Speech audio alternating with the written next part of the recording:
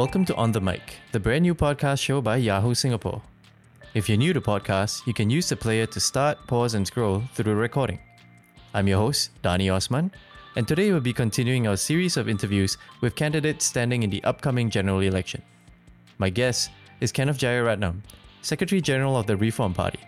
He's taking his team to contest at Ang Mo Kio GRC, the home turf of Prime Minister Lee Hsien Loong. This interview was conducted on July 4th.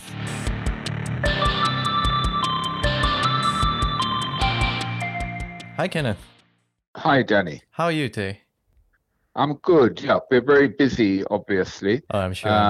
We're, with the election, Mm-hmm. our teams have been out on the ground today, but obviously extremely hampered because the rules of operating under COVID. Mm-hmm. This is not as we've said repeatedly, this is not. The Prime Minister shouldn't have called a snap election now. Mm-hmm. There was every reason to wait. Yes. And how is your campaign, despite all the regulations? How's it going so far? Well, it's despite all the difficulties imposed by the fact that you can't do rallies. Mm-hmm. It's going pretty well. The reaction from my teams on the ground is that we're getting a very warm reception in areas. As you know, we're standing in the Prime Minister's constituency, and we're getting a very warm reception from many of the residents there. And how's the digital campaigning going? The digital campaigning is going well, actually. I suppose I'm, an early adopter of technology, despite, my, I suppose, the fact that I've been around for a long time.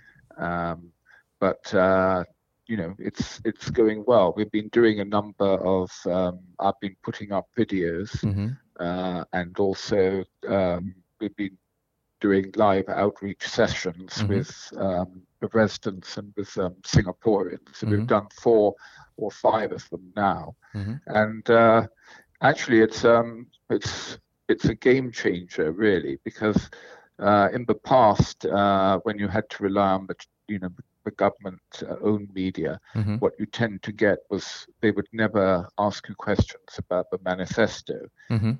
They would always instead, focus on irrelevancies like trying to create disagreements between the opposition, focusing on three-cornered fights.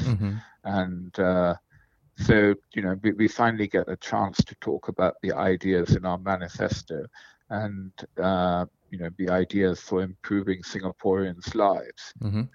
So do you think the online space is actually, has been more freeing in that sense? The online space is, yes, I mean, it allows you to reach out, and I suppose it's more of a level playing field. But you've got all the government-owned media as well. So what we've found with this election is, despite the promise to provide greater resources to the opposition to fight it this fairly, it's still being fought very much as a traditional election. We've found, MDA very inflexible in their regulations, etc. Despite this being a digital election, they're unable to accommodate remote patching in or making a broadcast electronically. You have to be at MDA headquarters. Just for listeners who are unfamiliar with RP's manifesto this year, what is Build Back Better, Fairer about? Well, I think let me just contrast it with what, I think the PAP manifesto is about, which is about, like a pressure cooker, just give Singaporeans enough to keep them happy and let's keep control. But our manifesto is about a new deal, really, changing the way, the whole economic model. And refocusing it on the welfare of Singaporeans. Like we don't support the fetishization of the reserves. We want to, my objective in getting into Parliament is to bring, forensic skills on items like how much do we have in the reserves, and the questions of why we can't, as we argue in our manifesto, allocate a set percentage of the reserves, which would be, part of the interest on the reserves, to greater spending. In fact, what we want to see is what the finance minister is spending this year.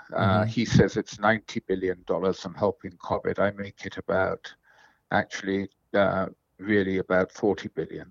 But if we can spend another 40 billion extra every year, there's no reason why Singaporeans shouldn't have, as we advocate in the manifesto, universal health care, a senior's pension, and also child benefit. And you guys recently also released a green manifesto, is that right? We did, yes. That's very excited about that. And I think it's generated quite a lot of buzz on the internet. Certainly, we haven't had in previous elections the level of interest in, because, behind after COVID, when we build back, we've got to recognize that, after COVID, the second biggest threat looming is climate change. And the economic model that the PAP have pursued since independence, well, they haven't pursued it really. It's something that has been fortuitous, the growth in global trade, globalization, in industrialization and growth in China, etc. All that has benefited Singapore, and the growth of the aviation industry and tourism. All of that has become problematic now. Firstly, we've got very low oil prices as a result of depressed demand, and that's damaged our refining industry. And we've had the fall off in global aviation, which has put in doubt the huge amounts that the government has spent on new terminals at Changi. But so, we have to find perhaps new businesses, new jobs in new sectors, and if we can pivot towards green technologies, I think the government has done very little on that front so far, despite paying lip service to it. For instance, they signed the Paris Accords, but they're only committed to zero carbon sometime after 2050, whereas we'd like to see it become as close as possible to zero by 2050. I mean, Singapore is not significant in this global emitter, but I think we set an example, and if we invest in this now, we can be a leader or a niche in many of the green technologies. I mean, I can't profess to be an expert in this area, but it's still an issue that you are hoping to raise in Parliament, the fact that we need to pay more attention to climate change. And there's, for instance, why we would like to see a date for the phasing out of petrol and diesel cars. Singapore is a small island. Why can't we have widespread charging stations and point-to-point electric car clubs? Why are we generating? We're still generating. I assume that it's economics, but 70% of our energy is coming from natural gas. But there are. I've seen studies showing that we could generate 48% or something from floating solar islands or solar panels. And this Green Manifesto, did it come from feedback from a younger generation of your supporters or your members?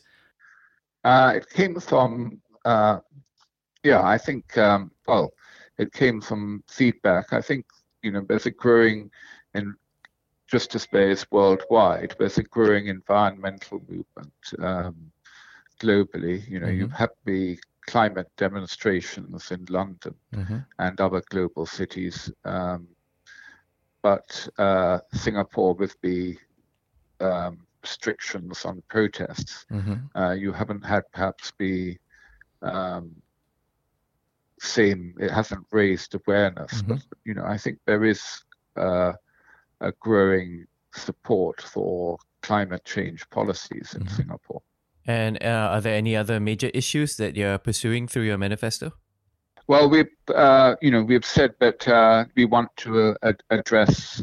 We believe that inequality between non-discrimination based on race, sex, gender, sexual orientation, language, religion, etc.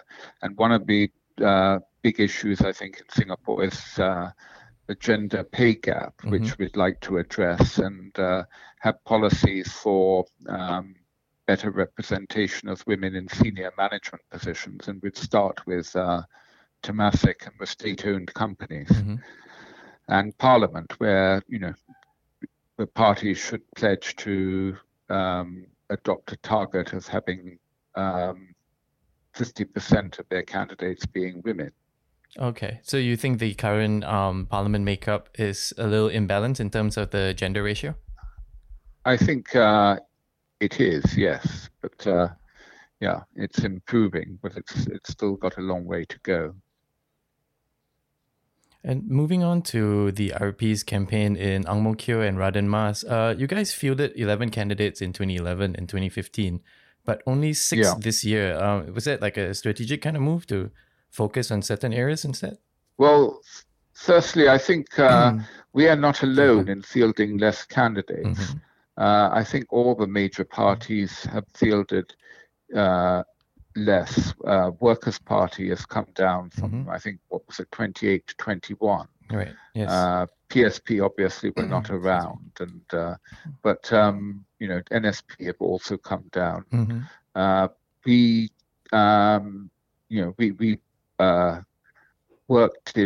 we stood in West Coast when nobody else wanted to stand, but this election we decided magnanimously to concede it to Dr. Tan, given his previous record as an MP in Ayer Rajah, because our interest is not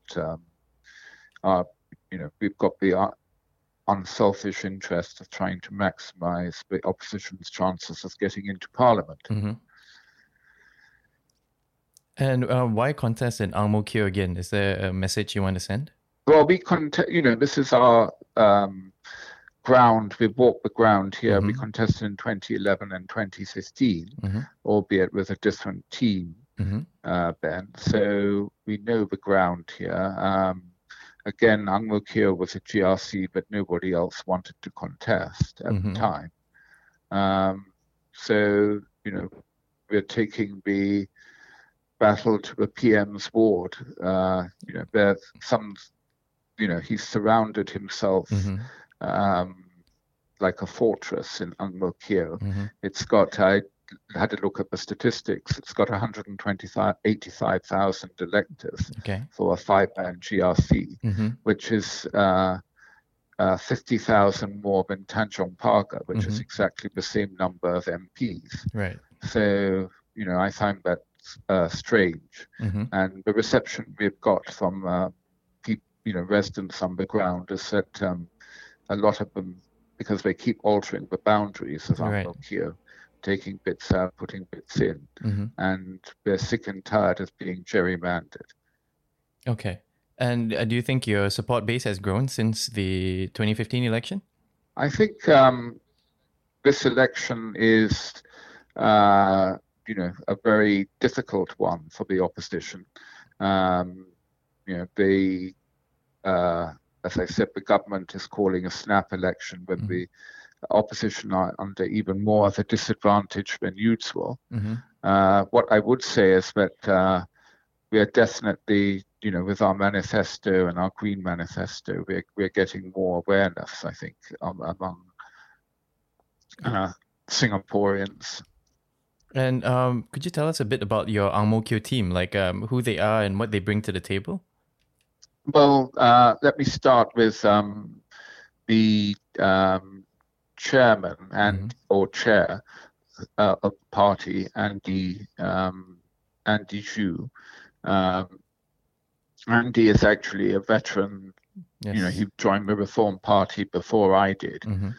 In fact, while my father was still alive, Andy is a great, I would call him, he's not an MP yet, but he would make a great constituency MP because he's always very good at talking to the residents on the ground, learning their problems, speaks dialect, and he's like the glue that holds the party together. He does a lot of the organizational and logistics work. Really, he's very indispensable. His background is, I think he's a property sales agent. And then moving on to the rest of the team, we have Charles Yeo, a new candidate. Charles is a criminal defense lawyer. Very obviously legally trained, so very hot on areas like law.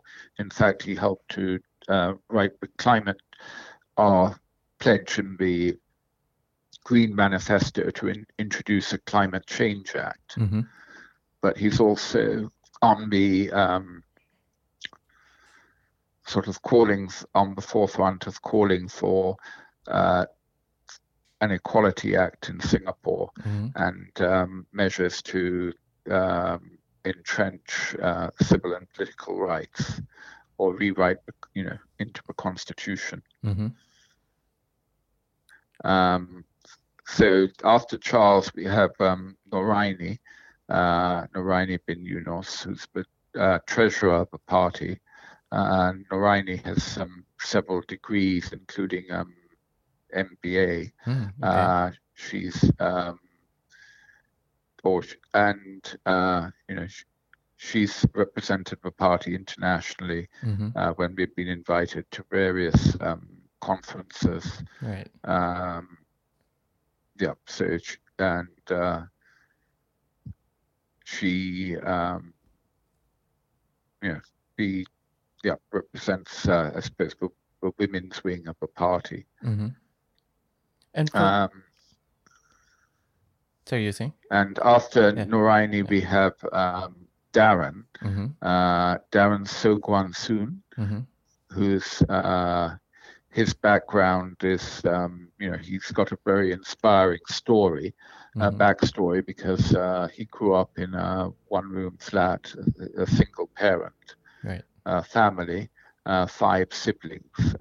So, he's passionate about being a spokesperson for the less well-off in Singapore. And in terms of someone like Charles, who's been getting a lot of attention since he's been doing a lot of the speaking, he seems like a very passionate young guy who's unafraid to speak his mind. Does he represent like a new generation of Reform Party?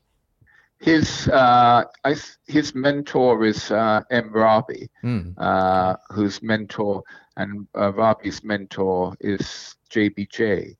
So, there's obviously a line there. And I think that was what attracted him to the Reform Party, was that it was the party of JBJ. And speaking of issues on the ground, like what's the feedback you've been hearing from Ang Mo Kio residents about what you're facing right now, and how badly has the pandemic affected them? I think the main things fears now are job losses. Worries, that's a very serious issue. I mean, I saw the retail sales had dropped by 59% year on year in May. Yes. Obviously, with 880 arrivals into Singapore, the tourism industry has gone to zero. Yes. So, job losses are the foremost worry now. Mm-hmm. That's why, we support we support the level of government spending. In fact, we think they should be spending more, particularly putting cash in the hands of Singaporeans to allow them to spend. Mm-hmm. So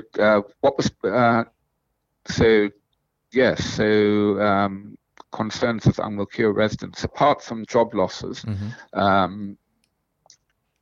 I think quite a lot, are fairly low income. Mm-hmm. And then there's what we've seen on the ground is crumbling estates, blocks that were built in the 70s, spalling, right. But maintenance hasn't been good, or the construction was substandard to start with for these older blocks. And of course, there's the ticking time bomb of the fact that HDB is only a 99-year leasehold. So they face, not so far down the road, the problem of declining property values. Which is something that we have pledged to tackle by giving HDB owners the right to their freehold, or the right to purchase their freehold, or an extension of their lease.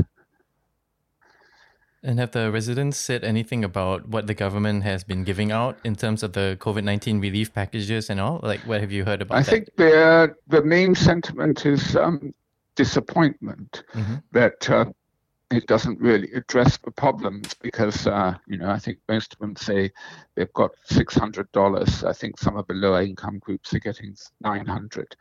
But, it's not, when you consider the amounts that are freely bandied about, like Tin Pei Ling saying that they had given away 23,000.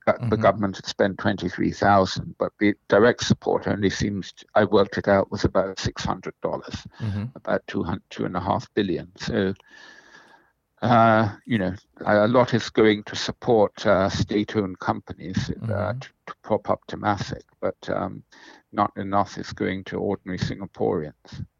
And taking a step back a bit, to just talk about your father. I mean, I'm sure he was such a formidable figure in opposition politics, and you've probably been asked this before. But for our younger listeners, what do you learn from him about politics? Well, of course, I grew up in my family. Politics was always the center of our lives, Singapore politics. So I knew most of the opposition figures of the previous generation, from the friends that my dad saw at our house, like David Marshall, and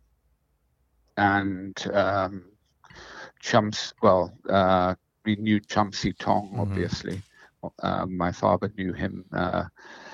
Lu Tia Kang was his protege. Yes. So so was Dr. Chi. Or Chi Soon Juan was his protege, I suppose, even though he was in a different party. Yes. Or he was a friend. And what do you learn from like mixing with these figures? And what was the moment that you learned about what Singapore politics is about, and what got you interested in joining it? Well, I grew up in Rebecca Road. I went to primary school in St. Andrews. I remember that I was threatened with caning 3 times, but never actually caned. Okay. But I remember once a group of us were, I think with the national anthem or the saying of the pledge or whatever, we weren't paying attention. So we were all lined up and to be slapped, but I managed to duck out of the way. Okay. So I didn't get slapped.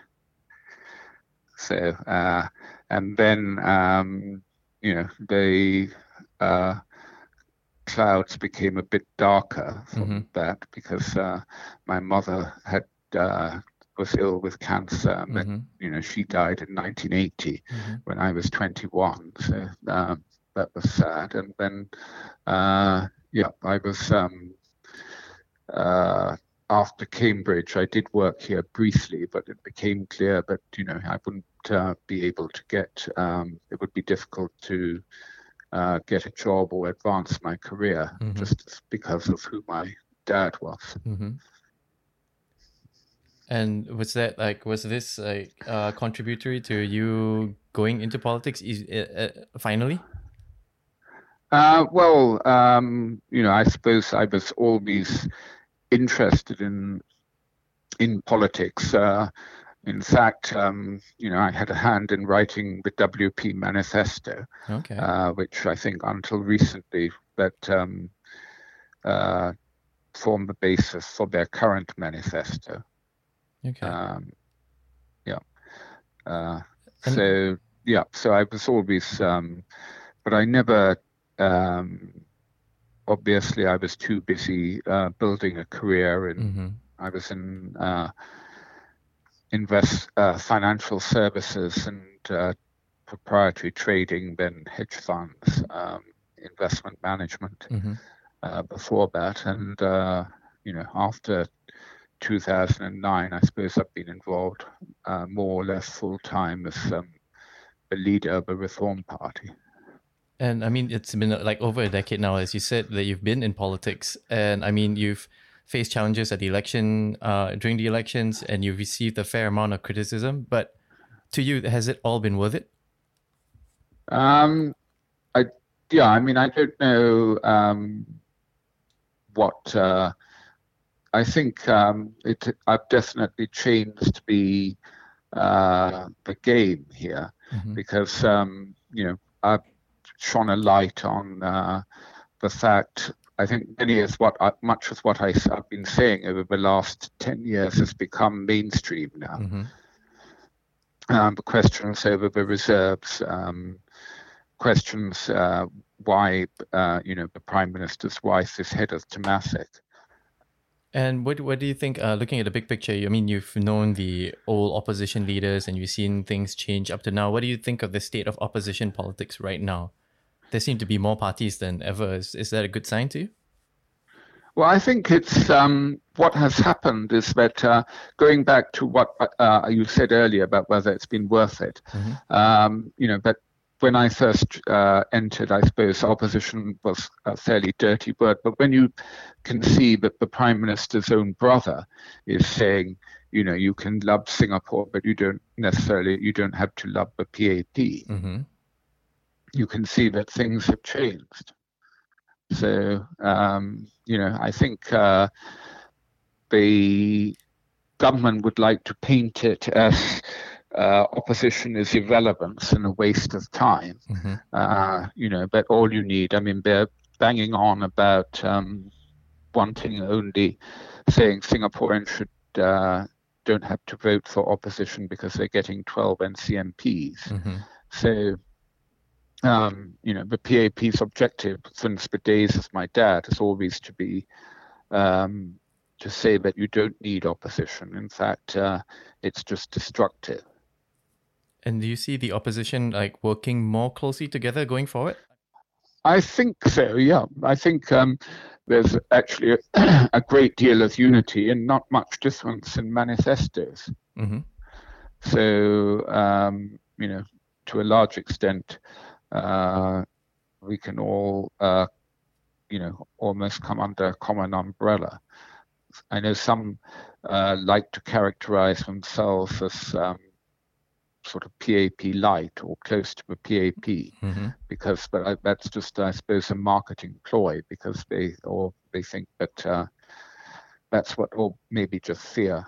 And do you see maybe there'll be a time where maybe an opposition coalition could take away the PAP supermajority?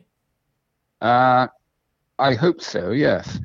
I haven't given up hope that this might happen this election, but as I said, the Prime Minister shouldn't have called an election now, and the only reason he's done so is because he senses a chance, I think, to get a partisan advantage out of an epidemic.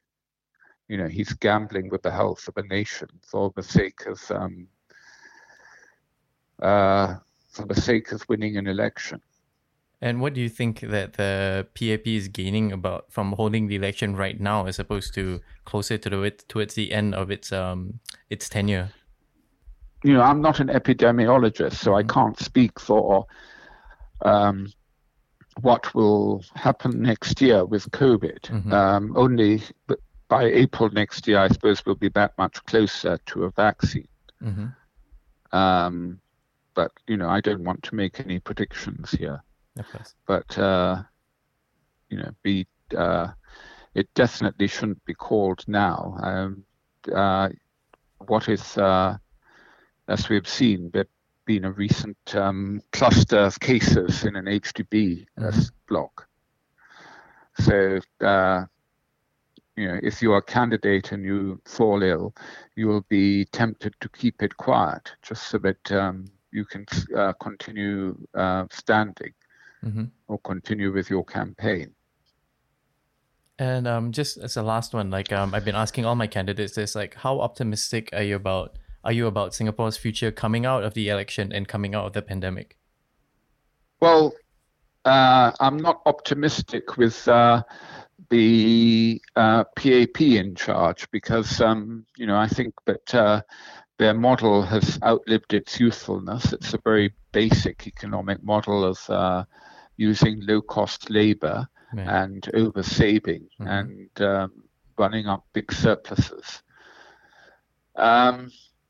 So, I think we need a new economic model, and that's what the Reform Party is proposing, that we orientate the economy more towards consumption. At the moment, consumption is only some 30% of GDP. I think it needs to be nearer 60%. I mean, in America, it's about 70%. But, there's no point in that level of spending. And we need to orientate ourselves, obviously, towards, I think it is optimistic, provided, Singapore will always be in a strategic location. It has been since the 16th century when, the Straits of Malacca have been one of the prime trading routes, channels. So Singapore, it's not a barren rock. It has huge locational advantages. So that would mean that it'll always be important. But we have to remake the economy, and that's our plan, to build back better and fairer and pivot towards, the green economy, towards new technologies. And do you think there's any silver lining to the pandemic in terms of what Singapore society can learn from it? In terms of maybe pulling together, having a greater sense of community and so on? I think we can all pull together without losing sight of the fact that that doesn't mean, abandoning the critical faculty and giving the PAP a blank check. Right. We still need accountability and transparency. You wouldn't trust your, you'd want your bank regulated and to be able to get information about your savings there. So why shouldn't you get it from this government? Why is the Prime Minister's wife's salary a secret? These are all unacceptable in a democracy. Okay. Well, that's all I have for you right now, Kenneth. Thank you very much for taking the time to speak with me. All right. Well, thank you. Yeah. And I wish you all the best in the coming election. Thanks. Bye-bye, Danny.